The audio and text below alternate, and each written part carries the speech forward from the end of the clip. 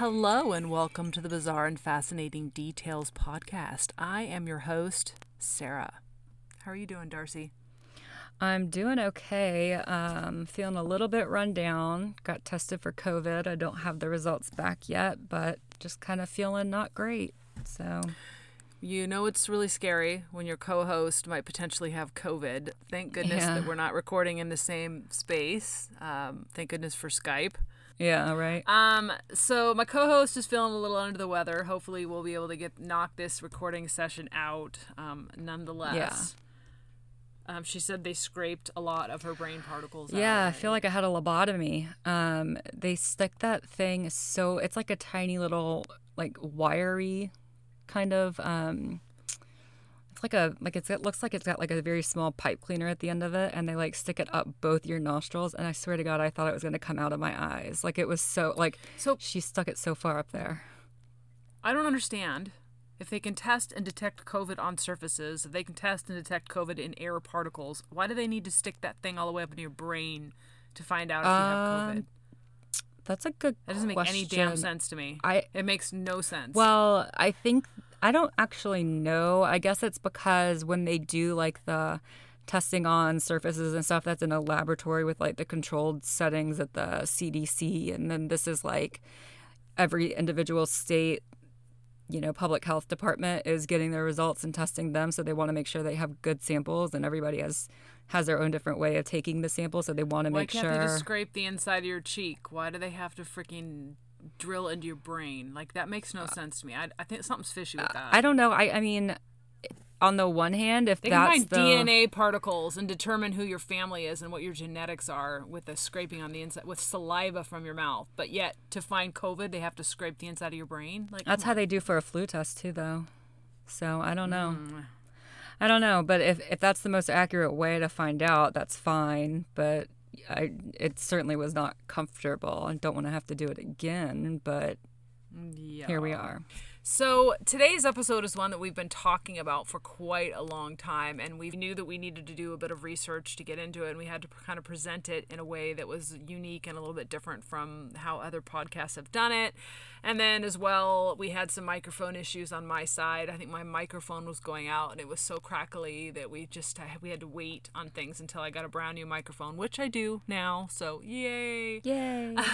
But we're actually going to tackle this case today. Darcy, you want to tell the listeners what you are presenting? Yeah, we've been wanting to talk about this case for a long time, but because it's so well known and involves forensic biomechanics, I wanted to wait until I'd done the research on it, because ultimately I want to present this as if I were being consulted by either the prosecution or defense team in this specific case, because that's what I want to do when I finish my degree. Wow.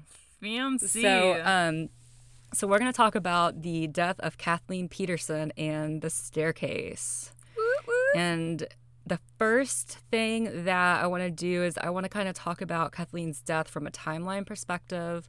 And then I want to start talking about like kind of the different theories. And then finally, I'm going to get into the research and kind of share for you guys my perspective as hopefully a subject matter expert on this. And I'm going to jump in periodically with colorful commentary. Well, and legal stuff too, because there's a bunch of legal stuff in this. Yeah. So on December 9th, 2001, Michael Peterson called 911 to report that his wife Kathleen had fallen down the stairs of their Durham, North Carolina home. Okay. Kathleen was found lying on her back at the bottom of the stairs, and this is pretty narrow stairwell. So, like, if you've seen the documentary, you know what I'm talking about. But you know how, like, in big mansions, there's, like, the main stairwell that looks really nice, and then there's kind of, like, a back stairwell that's usually the more commonly used one that kind of, like, goes to the kitchen or something like that. Yeah.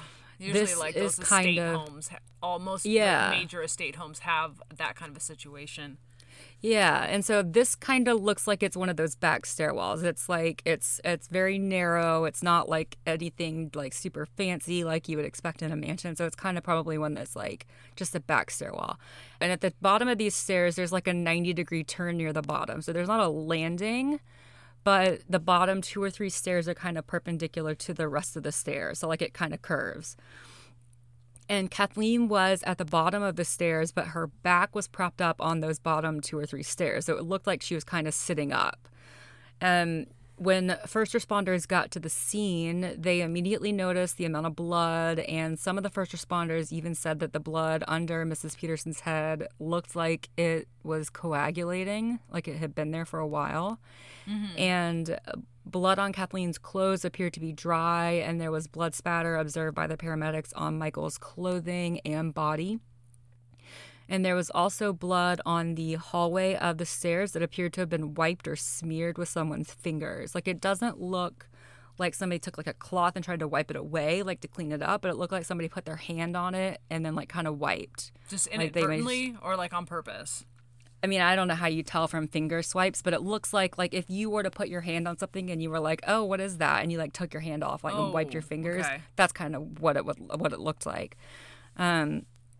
So due to the amount of blood at the scene and the results of the autopsy that would later be performed, law enforcement officials arrested Michael Peterson, and he was indicted for the first-degree murder of his wife, Kathleen. So Michael Peterson is an author. He was originally from Nashville, Tennessee. He graduated from Duke University, which is in Durham, and he got a bachelor's degree in political science. And shortly after that, he started working as a civilian for the Department of Defense, and he was researching military involvement in Vietnam. So this is like the mid-'60s, so we're just starting to kind of escalate our quote-unquote military intervention in Vietnam. Okay. And this job ends up taking him to West Germany, where he met and married a woman named Patricia Sue. And they would go on to have two sons, Clayton and Todd. And in 1968, Peterson enlisted in the United States Marine Corps, and he ultimately does serve in the Vietnam War. But he gets honorably discharged in 1971 at the rank of captain after a car accident left him with a permanent disability. All right? Okay. And during his time in the military, he received a Silver Star and a Bronze Star with Valor. But he also claimed that he received 2 Purple Hearts, one for being shot and one for being hit by shrapnel when another soldier stepped on a landmine in Vietnam. He would later admit to lying about that one with the shrapnel. That was actually awarded for the car accident that he got into. But either way... He got awarded a Purple Star for a car accident? He said he got awarded a Purple Heart for a car accident, but the Raleigh News and Observer newspaper could not find any documentation for either of the Purple Hearts. Yeah. So he appeared to have made that up. To me, is like the lowest of the low to lie about something like that. Well, and he had a Silver Star and a Bronze Star with Valor, so I don't know why you need to lie about a Purple Heart anyway, but... But he lied about it twice, not just once. He lied twice. about, yeah. And he actually had the Purple Hearts, but he didn't have the commendations, the accompanying commendations. So I don't know where he got the Purple Hearts. Maybe he just bought them on eBay or something. But and how not likely eBay, is it that someone would 90s. have 2 Purple Hearts? Pretty likely. Yeah. Because it's just you get a Purple Heart for a combat injury. So it doesn't matter how debilitating. So it could be a minor injury, and then but that not enough to not a minor injury. I don't want to make light of it, but it's not enough to send you home from combat, kind of a thing. Interesting. So it's not uncommon. But Peterson and Patricia continued to live in Germany, and they became friends with another couple, Elizabeth and George Ratliff. And George Ratliff was a captain in the Air Force, and he actually ended up dying of a heart attack during the invasion of Grenada in 1983. And Elizabeth Ratliff would later die in 1985, and the Petersons took in their 2 daughters, Margaret and Martha. So Michael and Patricia Peterson actually divorced in 1987, and their sons, Clayton and Todd, stayed with Patricia, while the Ratliff daughters, Margaret and Martha, moved with Michael to Durham. And eventually Clayton and Todd would also move to North Carolina with Michael. Okay. But unfortunately, there's not a lot of information about Kathleen. We know she was born in February 1953, and at the time of her death was an executive with Nortel, which is a telecommunications company based out of Canada. And prior to marrying Michael Peterson, she was married to a man named Fred Atwater, and she actually had a daughter, Caitlin, from that marriage. And it's not known when Kathleen and Michael met, but it must have been pretty shortly after he returned from Germany, because by 1989 it says they were living together, and he divorced his wife Patricia in 1987. So it must have been pretty quick. And they did not have any children of their own together, but now their family includes Michael's sons, Clayton and Todd, the Ratliff children, Margaret and Martha, and Kathleen's daughter, Caitlin. So back to the night of Kathleen's death. So I'm not going to play the 911 call. I'm sure you guys have heard it all before. It's on the Netflix documentary, etc. But Michael calls 911 at 2:40 a.m. on the morning of December 9th and says that he had just found Kathleen unconscious at the bottom of the stairs. And you can tell he's really frantic in this call. Like, he's just, it's that thing where the operator is asking questions and he's like, what? I don't know. What? Can you get somebody here? Kind of a thing. And he's obviously distressed. And when the 911 operator asks how many stairs she fell down, he said he guessed that she had fallen down 15 or maybe 20. That's like a lot of stairs. Like, most stairwells are not that long. I don't think. But I don't know. I'm just trying to count the staircase in front of me right now. Yeah, it's 15 is a lot. So his story is that they started out watching a movie about 11 p.m. And when the movie ended, they went out onto their back porch to continue talking. And then after that, they went down to the pool to continue talking. And if you've seen that documentary or an aerial view of their property, the pool is like a good little walk away from their house. So this is all in like the first 3 minutes of the first episode of that documentary. And it kind of does seem like he is giving a little too much detail, like unsolicited, like it's kind of like he's protesting a little bit too much. Yeah. Most experts will tell you that when somebody provides too much detail, it usually means they're lying or they're making it up. Yeah, like he says what movie they watched. He says they left their dinner plates in the living room after the movie was over, this, that, the other. So to the cynic, it does sound like he's, making it up. But this is also 2004, and reality-style documentaries, I think, are pretty kind of new. And we don't know how it was edited. So, like, maybe the director was asking him questions, and then they just put that in. They cut the director's, questions and put that in as, like, Michael was just soliciting advice and, this, that, the other. And the other thing is Michael's a novelist, so maybe he's just used to providing that kind of information. Like, he's just used to providing a bunch of detail. I don't know, but, like, if you do go back and watch the documentary, just kind of keep that in mind. We don't know how this thing was edited. Right. So he says that they're sitting by the pool drinking wine, and that Kathleen had gone to bed because she had a conference call the next morning. And he stayed out for some period of time. And he says he came back in the house, and that's when he found her at the bottom of the stairs. He also speculated that she must have fallen down the stairs after consuming a combination of wine and Valium. So he just randomly got up at like 2:30 in the morning and was like, oh, I think I'll just go downstairs and do what? No, he was still outside by his pool. He says he came in from the pool area and found her at the bottom of the stairs. Okay. So, like, she went in to go to bed before him, and he stayed out for, I don't know, however long. Okay. So, I don't know if you need to hear this, but do not combine alcohol and painkillers or sedatives. Yeah, it exacerbates any reaction that your body's going to have to either one of those. Yes. They're both nervous system depressants, which means it slows your heart rate, it slows your respiration. Do not do this. It can kill you. But that's just my little sidebar. So toxicology results on Kathleen did show that she had a blood alcohol content of 0.07. Okay, so she was basically drunk, right? Well, 0.08 is drunk, so... Well, right, but she was almost, she was almost legally drunk.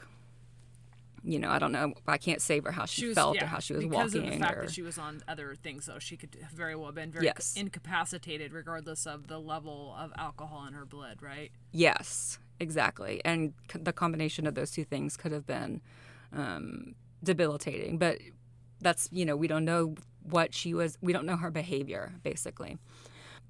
The crime scene analysis was performed by the North Carolina State Bureau of Investigation Special Agent Dwayne Deaver. he noted a significant amount of blood on the stairs and walls, and luminol testing showed bare footprints leading from the stairwell to the laundry room. So maybe this is something that was cleaned up and then luminol testing showed it. Kathleen's autopsy was performed at the office of the chief medical examiner in Chapel Hill. Dr. Kenneth Snell was the first medical examiner to examine Kathleen's remains, and he observed multiple lacerations on her scalp as well as a subarachnoid hemorrhage.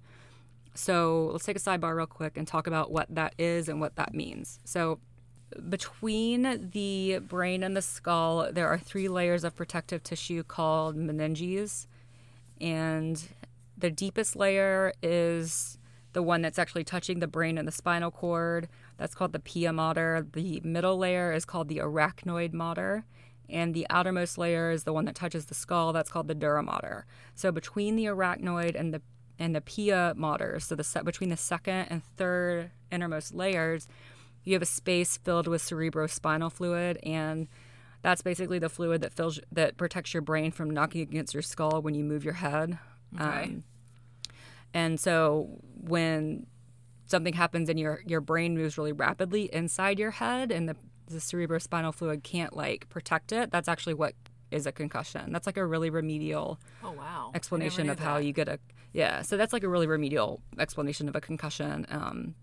That's super interesting. Yeah, so but anyway, back to the autopsy. So Kathleen had a subarachnoid hemorrhage, which means there was bleeding in the space between the arachnoid layer and the pia layer. So second and third layer? Yep, between the second and third layer. So sub in anatomy language means below. So it's below the arachnoid layer, right? And what does that mean for the lay person? It means that there should not be blood in that area, but that she did bleed into that area. So but if she fell down the stairs, then there should not have been blood if she hit her head on the stair in that area. No, you couldn't tell. You wouldn't be able to tell the cause of that. You would just be able to tell that she had an injury to her head that caused that. You wouldn't be able to tell if it was a fall or an instrument. Okay, or a blunt force injury. Right. With an instrument. Yep. Okay. Yep. So she also had bruises on her back, arms, wrists, hands, and face, and she had a fractured thyroid cartilage. So typically, a fractured thyroid cartilage does not happen absent direct trauma to the neck. So this is different from a hyoid. It is in the front of the neck. From it's like a front of the butterfly neck. shaped in the front of the neck, right? Yes. And so typically that happens due to a trauma to the actual neck. So that doesn't typically happen from an injury to the head. Like, for instance, strangulation?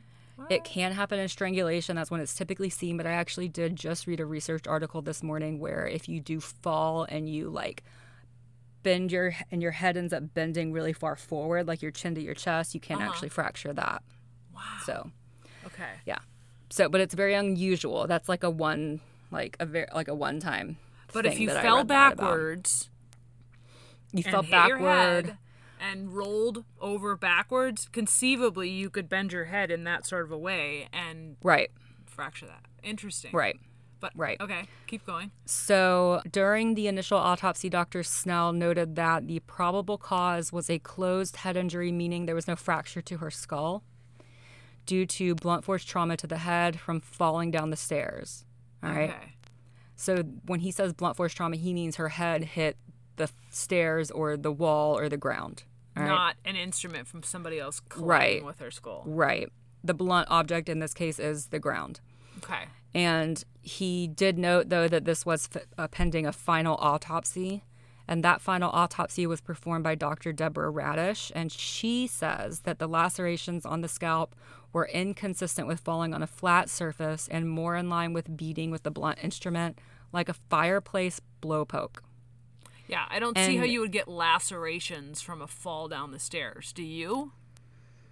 I do, and we're going to talk about that because I actually wrote a research paper on this. That's actually what gave me the opportunity to do all the work for this episode, is because I wrote a research paper on this. So that's where a lot of this is coming from. Okay.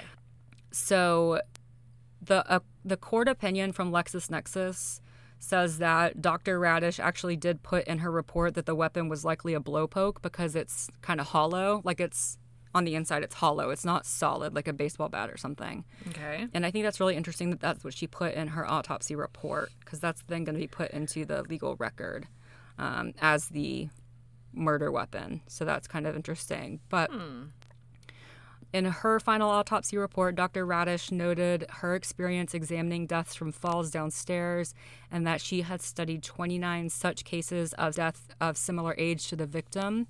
And out of those 29 cases, 17 had no scalp lacerations, 12 had a single laceration, and none showed multiple lacerations consistent with Kathleen's injuries.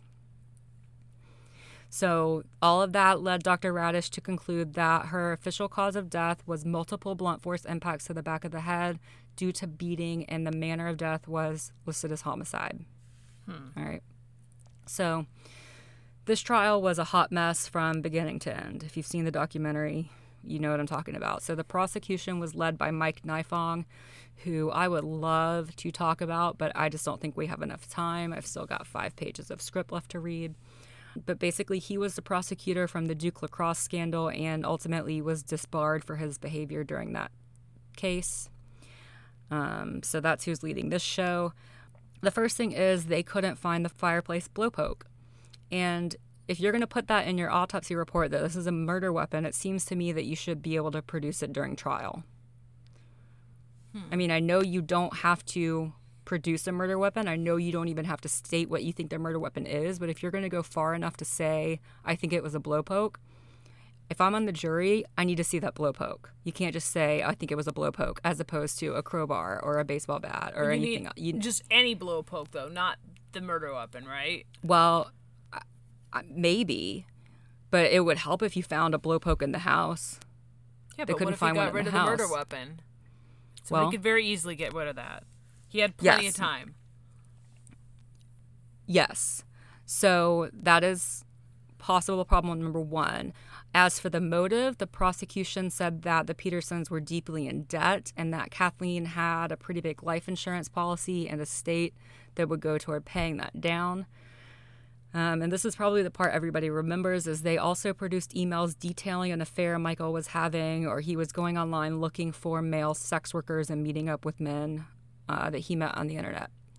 And they claimed that his secret sex life was the other motive.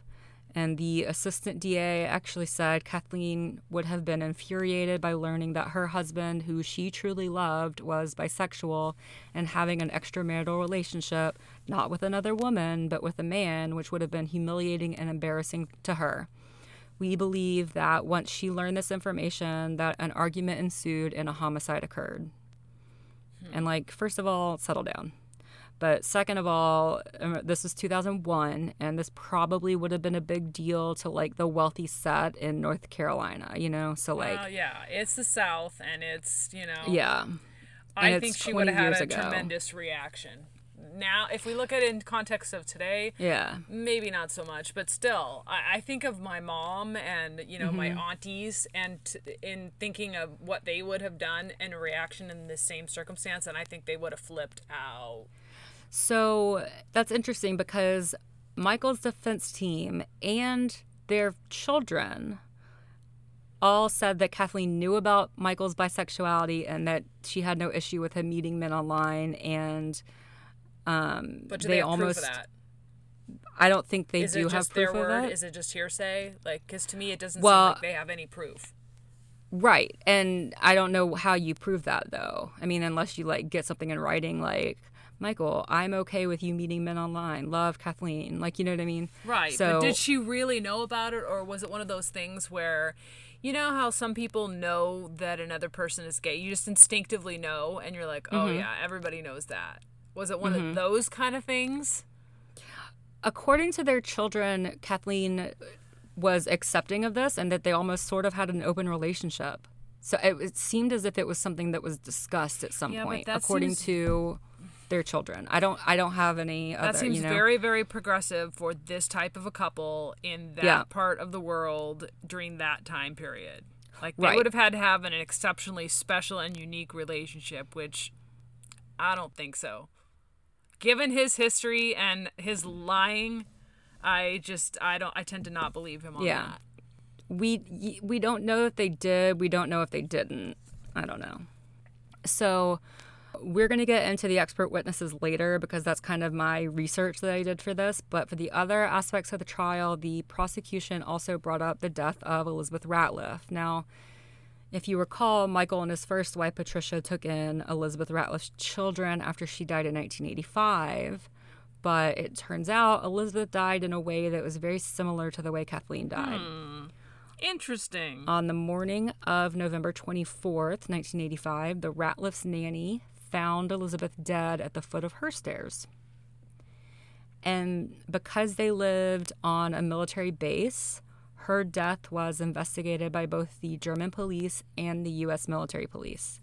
And the results of her autopsy stated that she died from spontaneous intracranial hemorrhage and that her death was natural. So basically, they said she had a hemorrhage while she was standing at the top of her stairs and she died immediately.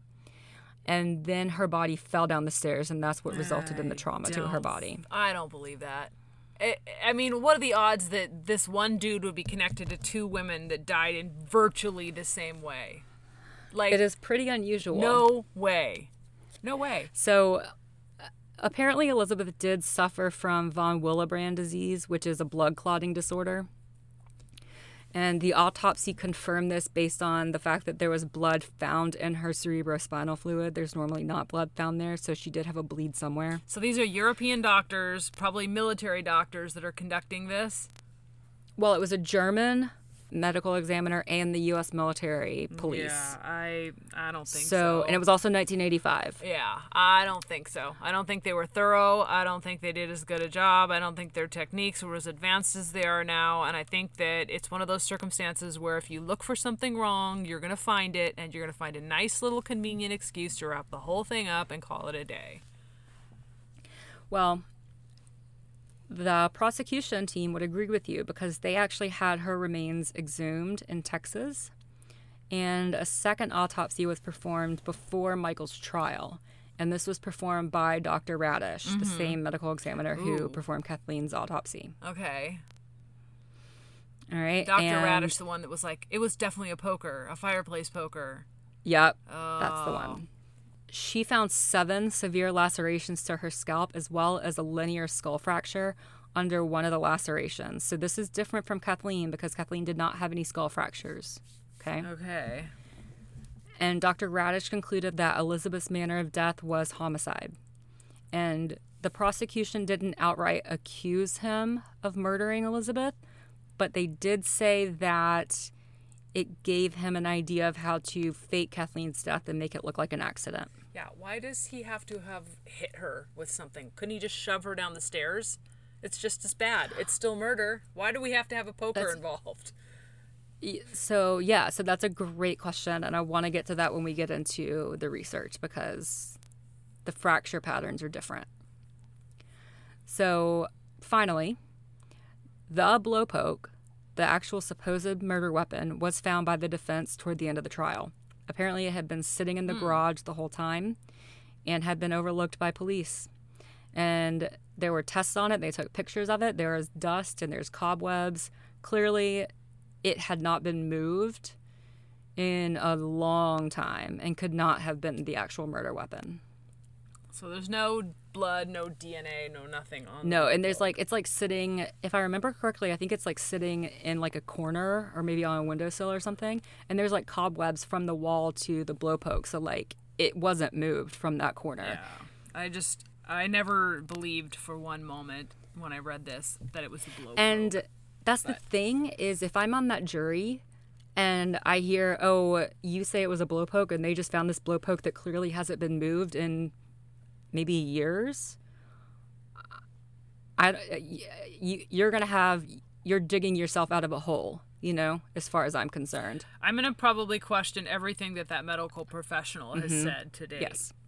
Once something like that happens, which is unfortunate because it's very likely that she could have made some very salient and very, good points, but well, and there was no reason for her to have said what she thought the murder weapon was.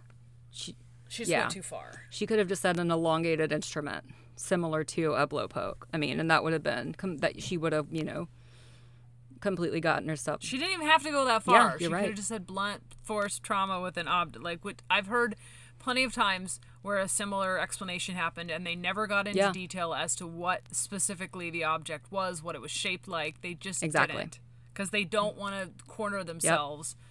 They don't want to get themselves tucked into a corner that they can't. And that's exactly what happened. And so, crazily though, well, I guess it's not crazy, but on October 10th, 2003, Michael Peterson was found guilty of the first-degree murder and sentenced to life without parole. And he actually gets granted a new trial in 2010, and he's released from prison pending trial. And on February 24th, 2017, he entered an offer plea to the voluntary manslaughter of Kathleen. So just to be clear, that basically means that you are saying, okay, I'll accept this sentence, but you are admitting no guilt. Right. You're saying, like, they had enough proof to where if we'd gone to trial, they could have convicted me, but I'm still going to maintain that I'm innocent. Right. So you get a little bit more leniency in that sort of a situation than if you were to be found guilty, but it's still interesting because you admit no guilt, and I just am fascinated as to what that does to your parole chances.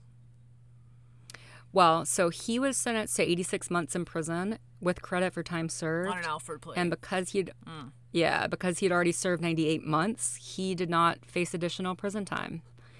And last I heard, he was planning to write a book about the death of Kathleen and the trial. Oh my God. Which has a very if I did it vibe kind of to it. So gross. Like, how does somebody who kills somebody get 85 months in prison and just walk out and write a book about it? I mean, come on.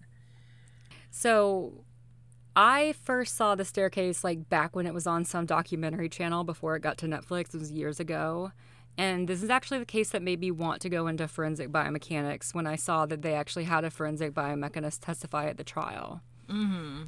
And this is where I want to get into the evidence and the expert witnesses. Because when I first saw this documentary, I did not think that he did it. I did not think the documentary proved to me that he did it.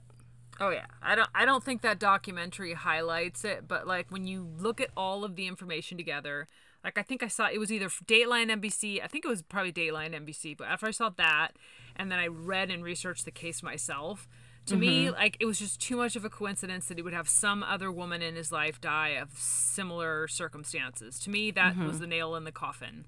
Like, along with the other evidence that was presented in this case, along with all the circumstances behind his alleged argument or disagreement with his wife about the extramarital affair, all of that in like combination to me was just guilty. Guilty. No question in my mind, he's guilty. So, all right, so let's talk about the expert witness testimony and all the evidence, right? Okay, so the first thing I want to talk about, because I don't think we've actually ever gone into this on the show, is what is biomechanics. And basically, biomechanics is just, or in terms of forensics, is just studying the injuries caused when one moving object impacts another object, either moving or stationary. Okay. So this can happen. I mean, it could be a car accident. That can be, that can be forensic biomechanics. When you're taking it and applying it to the law, that's what makes it forensics. So when the impact occurs, it basically causes the objects to rapidly stop moving. And we can actually measure that rate of change as an acceleration, so we can measure that. And when that acceleration, the acceleration of stopping exceeds like the tolerance of the material, that's when you have failure. So like your car is going to wreck, or you're going to have a fracture, or like that's when injury occurs. Like failure is basically injury, right? Okay. So that is kind of in a nutshell forensic biomechanics, if that did make sense. I'm not sure if it did, but what is blunt? It made sense to me. Okay, good. So what is blunt force trauma? And so blunt force trauma are basically injuries caused by an impact from a blunt object. That can be a baseball bat, like a hammer or crowbar, or it can be the ground. So falling on the ground or falling down the stairs does qualify as blunt force trauma. All right. Okay. Which I think some people may not have known or understood that. Yeah. So it's an interesting distinction and kind of clarification. Yeah, and so in contrast to that, you have sharp force trauma, which are penetrating injuries caused by a sharp object like a knife, right? Mm-hmm. So blunt force trauma injuries typically cause things like skull fractures, lacerations, and abrasions. So basically, when I tripped, fell, and hit my head on the doorstop, that's blunt force trauma. Yes. Okay, interesting. Yeah. So the defense presented Dr. Ferris Bandak, and this is the guy I saw, and I was like, oh my God, you mean I can do this and I can like testify at a trial? So he's a professor of biomechanics at George Washington University. I don't know if he still is or not, but at the time of his testimony, he was. And they brought him in to discuss impact biomechanics of this case. And he testified that the injuries seen on Mrs. Peterson were inconsistent with a beating. And he illustrated how he believed the injuries could be sustained from the fall. He says that the victim could have fallen backward while on the stairway, then attempted to get back up and fell once again. So that would be her impacting her head multiple times. Yeah, but okay, which accounts for how many. So it was his opinion that these two falls could have been responsible for for all of the injuries on the back of her head. And I admit to some bias because when I saw his testimony and saw that he was a forensic biomechanist, I was like, boom, I'm convinced. Right? So this was also before I convinced started. that this was an accidental fall and not a deliberate injury caused by her husband. Right. This was also when I wasn't researching forensic biomechanics. I was out there in San Diego working in more of like a sports injury type of situation. Mm-hmm. So I hadn't researched it a lot. So the state presented as a rebuttal 2 expert witnesses. The first one was Dr. Butts, who was the state medical examiner for all of North Carolina. Yeah. And he says that a fall was unlikely to cause multiple lacerations across the back and top of her head. And then they also brought in Dr. James McElhaney, who is a former professor of biomedical engineering and surgery at Duke. And as a little sidebar, this guy does a lot of cervical spine injury biomechanics stuff, and he's all throughout my lit review for my dissertation. Wow. So when I saw that he testified at this thing, I was like, holy crap. And he's like famous, but only to me. So he testified that, in his opinion, the injuries were inconsistent with a fall and were more consistent with being beaten with a blunt object. He based his conclusion on the location, number, length, and direction of the lacerations, the velocity of either the victim's head during a fall or of an object striking the victim's head, and the amount of mechanical energy associated with those injuries. So Dr. McElhaney believed that the velocity necessary to cause the lacerations would have been likely to cause a skull fracture during a fall. And he estimated that Kathleen would have had to have sustained at least 15 separate impacts to account for all of her injuries. So basically he says that in order for her to have the lacerations that she did from falling down the stairs, she would have had an accompanying skull fracture, which she did not. Interesting. Okay. So that supports the theory that something happened to her. Somebody killed her. Yes. It wasn't an accidental fall. Yes. And so let's talk about the biomechanics of skull fracture, because this is where I really nerded out. So the analysis of the injuries in Kathleen Peterson's death hinge on scalp lacerations and whether or not these can be determined to be the result of a fall or a blunt force trauma attack, right? Okay. So the defense's position, backed up by review of blunt force trauma cases in North Carolina over the previous 10 years, was that because there's no cases involving blunt force trauma attack that did not involve skull fractures, that he did not do this, basically, they're saying. We couldn't find anything in our lit review going back 10 years in the state of North Carolina, so basically he wouldn't be the first. The science doesn't line up. But that was in 2003, and there's been a bunch of research on this very idea since that original trial. Interesting. So, examination of blunt force trauma injuries can indicate the type of impact and instrument or weapon used. So, and more recent research, a 2016 paper has found that a smaller object moving at a faster speed is going to inflict more damage than a larger object moving at a slower speed. Right? So the stairs versus a blunt force trauma injury by somebody whacking you in the back of the head or something. Yes, exactly. Okay. So there's this hypothesis in blunt force trauma research that exists that says basically injuries located above this horizontal line in the head. It's about like ear level. Okay. This is called the hat brim line. So the hypothesis is that injuries located above this line are more likely the result of an intentional blow, while injuries from an accidental fall typically produce injuries at the base of the skull or anywhere below that line. Oh, But wow. that's a really old hypothesis. When you look at that hypothesis experimentally, you get mixed results. All right. So a 2012 paper reviewed 287 cases where blunt force injury to the head was the cause of death, either accidental or intentional. Mm-hmm. And their results showed that lacerations were present in only 38% of cases involving falls downstairs, but in 93% of cases involving blunt objects.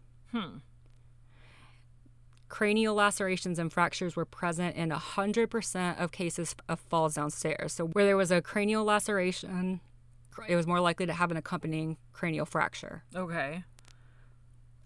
All right, so cranial lacerations were found in 89% of cases involving blunt objects, and cranial fractures were found in 97% of cases involving blunt objects. Okay. There were more cases of cranial fracture than cranial lacerations for falling downstairs, meaning it's possible to have a skull fracture without a laceration, but not the other way around. Okay. And for blunt objects, you had the reverse. There are more instances of a cranial laceration without a fracture than a fracture without a laceration. Okay. Right? Facial lacerations were not found in any of the cases of falls downstairs. So she had facial lacerations and okay. She did. And facial fractures were only observed in one of these 287 cases. Interesting. Yep. So she would have had to be in some kind of crazy anomaly for this to fit into that scenario. Yeah, she literally would have had to have been a statistical anomaly when you're looking at 287 cases.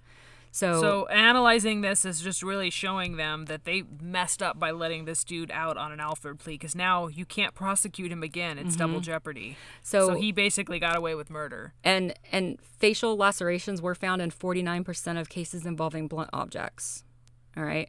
So now we go back to Kathleen's autopsy. She had no skull fractures, but she did have numerous cranial and facial lacerations. Wow. And you had another paper, this was in 2008, they reviewed 44 autopsies involving blunt force trauma to the head and found that 60% of all reviewed fall cases presented no scalp lacerations, while fewer than 10% of the cases involving blunt weapons presented the same. Incredible. So you're more likely to not have a laceration falling down the stairs, but it's super unlikely to not have any from a blunt object. Wow. All right, and that's in agreement with Dr. Radish's experience, right? So she knew what she was talking about. She did. And that same study also noted that 35 out of 35 fall cases resulted in 3 or fewer lacerations, while blunt object cases involved an average of 5 lacerations. So that goes back to your question of, could you have a laceration from falling down the stairs? Yes, you can, but you're not likely to have very many. Jeez. Right? This is just like... So this is like when I'm looking up this research to write this paper, and I'm like, holy crap. So when did that information come out from the last part? 2008 was when this paper was published. Because I don't remember hearing about that when I watched the initial shows on this. Or maybe I did hear about it, but I was already so convinced that he did it that I didn't really give it much weight. So I mean, I don't know how much the filmmakers went into this is pretty in-depth research, you know. They tend to avoid that kind of stuff because they I think generally think that the American public isn't smart enough to be able to comprehend it if they go into scientific detail or something like that. And so to me, the most interesting aspect of Kathleen's injuries is the absence of the skull fracture, because I would have expected there to be a skull fracture. Yeah. But that 2012 paper found that 70% of the reviewed autopsies involving blunt objects involved both scalp lacerations and skull fractures, but they actually argue that the elasticity of the scalp allows for the mitigation of impacts from large flat objects such as the ground better than focalized forces like those seen in blunt objects. So they're saying that you're more likely, going back to when you could have a fracture without a laceration, that's more likely to happen. Basically, they're saying that's more likely to happen when you're impacting the ground. And you're more likely to have a laceration without a fracture with a blunt object, right? Yeah. Interesting. Another paper... but if that was the case, though, what do you think he hit her with? Because it obviously wasn't the poker. I'm actually going to get to that too at the end. Okay. All right. Cool. Yeah.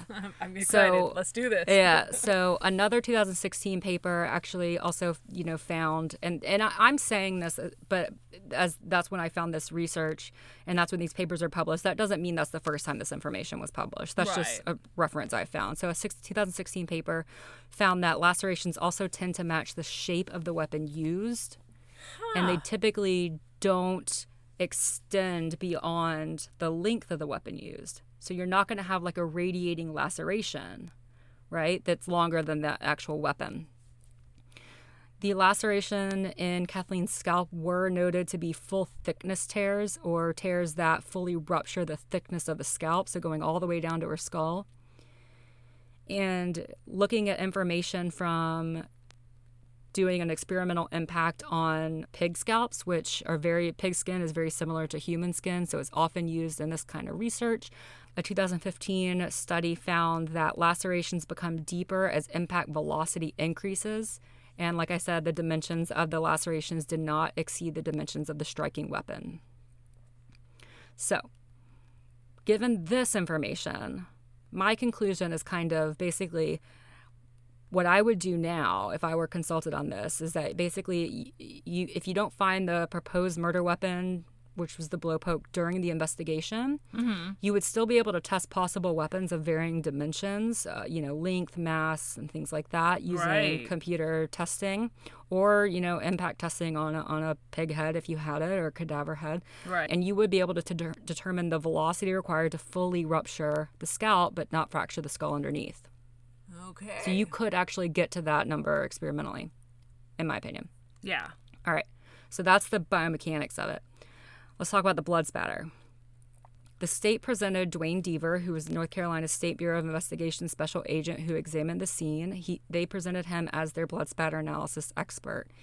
And, when you get up on the stand, they ask for your qualifications and what makes you a subject matter expert on this. And Deaver testified that he was hired by the State Bureau of Investigation in 1985 and had been trained under senior special agent David Spittle, who was kind of recognized as the subject matter expert for bloodstain pattern analysis. Again, crazy name. Yeah, Spittle. And at the time of the Peterson trial, he had written approximately 200 reports involving bloodstain analysis, and that he had participated in about 500 cases involving bloodstain analysis. He also claimed to have investigated 15 scenes involving falls, and he testified that Kathleen was struck a minimum of 4 times with a blowpoke prior to falling down the stairs. So we're still on the blowpoke. Still on the blowpoke. And that Michael Peterson had attempted to clean up the scene prior to police arriving. That was the luminol footprint thing. He also testified that Michael was in close proximity to Kathleen at the time of her injuries. I think that's based on blood spatter that was on Michael's clothes. The defense presented Dr. Henry Lee, who we all know, and he testified that the medium velocity bloodstain patterns could be caused by the victim coughing up blood as a result of her external injuries. So, she didn't have an injury to the base of her skull that would have made her cough up blood from internal injuries, but the blood on her scalp and face ran down and got in her mouth, and then she coughed. And he's saying that caused medium velocity bloodstains. Mm-hmm. He also noted that the blood spatter appeared to be moving in multiple directions, inconsistent with a violent attack. And in the documentary, he notes that there's no blood on the ceiling, so there's no cast-off pattern like someone swinging a weapon. Okay, so discounting the possibility of a blowpoke striking her. And so let's talk a little bit about blood spatter analysis. So accurate, keyword, bloodstain pattern analysis can tell investigators the type of impact, weapon used, and whether the assailant or victim was moving at the time of the impact. Okay. And it can also tell the distance between the assailant and the victim at the time of impact and whether or not the victim was moved after impact, right? Right. So in general, the shape of the bloodstain can inform investigators of the type of impact, in that low velocity impacts result in more circular bloodstains than medium velocity impacts that have those tails, Mm-hmm. And then you have ballistic impacts, which is literally looks like paint spatter. Okay. Right?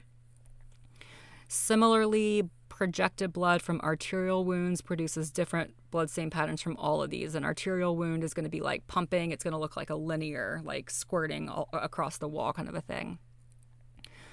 And according to one study, blood stains produced by blunt force trauma showed that the number of droplets per spatter pattern were substantially greater in impacts with a baseball bat at full speed than in impacts from a baseball bat at half speed or with a hammer or a crowbar. So you can basically get different blood spatter from different weapons moving at different speeds. Right. That makes sense. And yeah, in general, in all of the blunt instruments produced larger diameter blood droplets than those produced by firearms. Like I said, that looks like paint splatter.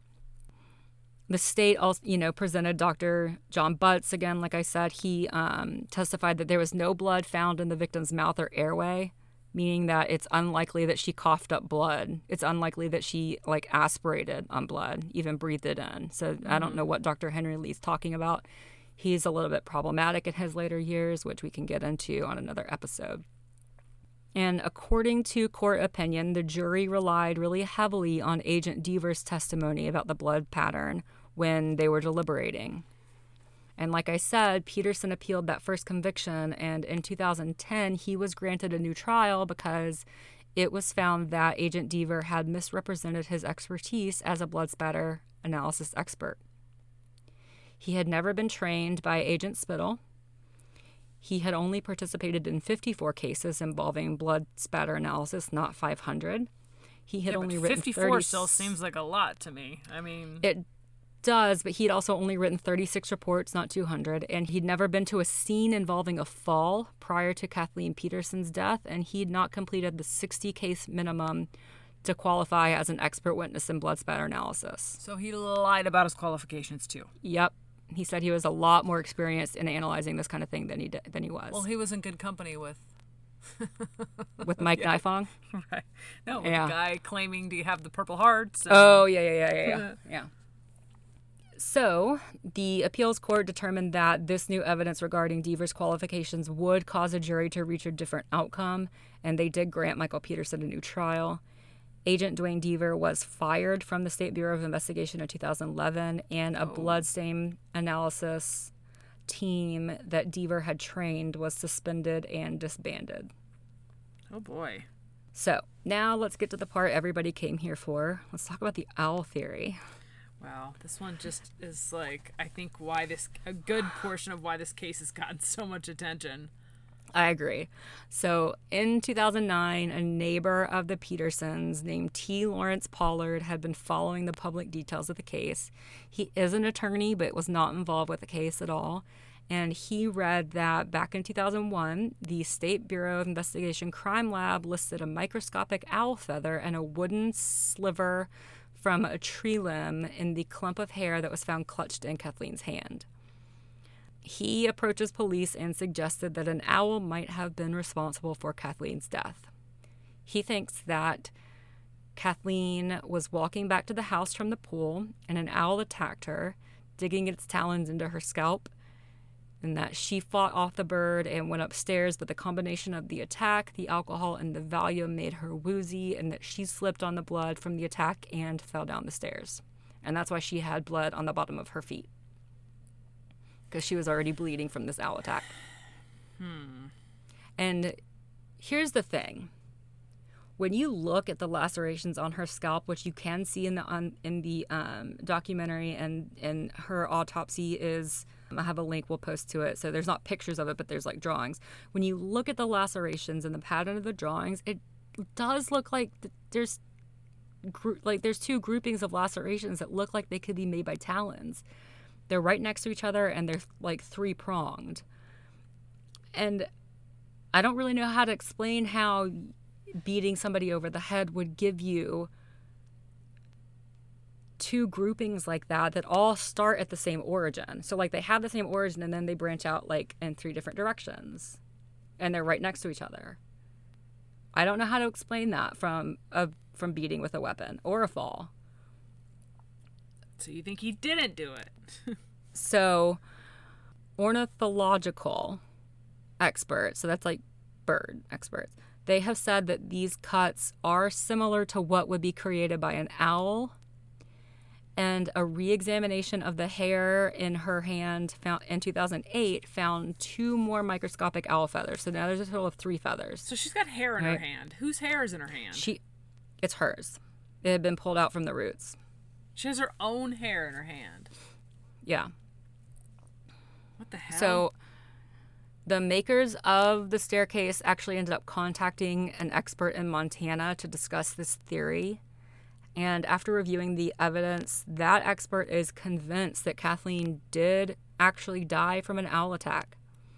She says that the shape and placement of the wounds, the timing of the attack, because apparently December is when owls are mating and they're very territorial, and the presence of the microscopic feathers, which she says are present on owls' feet, have all led her to think that an owl did attack her. They think that this expert... There's an article, it's a whole long article that we're going to link to in the show notes, but basically they've provided evidence of other owl attacks that show that owls are very territorial during mating season, and that when they do attack humans, they attack on their heads. Just sounds and that so they crazy. Can, I'm sorry. It's crazy. It just sounds bonkers. And according to a study from the Journal of Experimental Biology, an owl can attack with a force equivalent of 150 times a rodent's weight. So they can put some force on you, all right? And this neighbor lawyer person believes that had a jury been given this information at the original trial, they would have come to a different conclusion. But the defense never put this theory forward. So that is all of the evidence, all of the theories. What do you think? Did I convince you he did it or he didn't do it? Did I change your mind? I don't know. I mean, I think the likelihood of an owl attack, like, it's an interesting theory, but, like, I just really got this creeped out feeling when I heard this guy talk. He just seemed guilty to me. Like, I don't really think you changed my mind with this at all. I mean... Yeah. So, when I saw this, like I said, when I saw the documentary, I was convinced that he did not do it. Or I was not convinced that he did do it, is probably a better way to say that. Okay. And then when I started doing this research for this paper, all of the stuff on the blunt force trauma injuries and the biomechanics convinced me that he did do it. Because, and I'm going to use the evidence in the Elizabeth Ratliff case. I don't know if he did that one or not, but she had a linear skull fracture, and a linear skull fracture is going to be caused by a linear object. So that could be a weapon, but it could also be the edge of the stairs. Yeah. And I don't know which one she had. If you fall on the ground, a blunt object as big as the ground is going to cause like a radiating fracture. So it's going to like depress the skull where the actual impact occurs. This is when a fracture occurs. So when an impact occurs, it's going to depress the skull, and then you're going to like have fractures that radiate away from that main point of impact. And obviously Kathleen did not have any fractures, which I think is what makes this case so difficult to understand. Yeah. But go ahead. There's just too much evidence pointing the finger at Michael Peterson, in my opinion. Yeah, and so what really convinced me was reading that research about the lacerations and seeing that with blunt force trauma injuries, it is possible to have, it's more likely to have lacerations without fracture than falls down the stairs. With falls down the stairs, you're more likely to have a fracture without a laceration.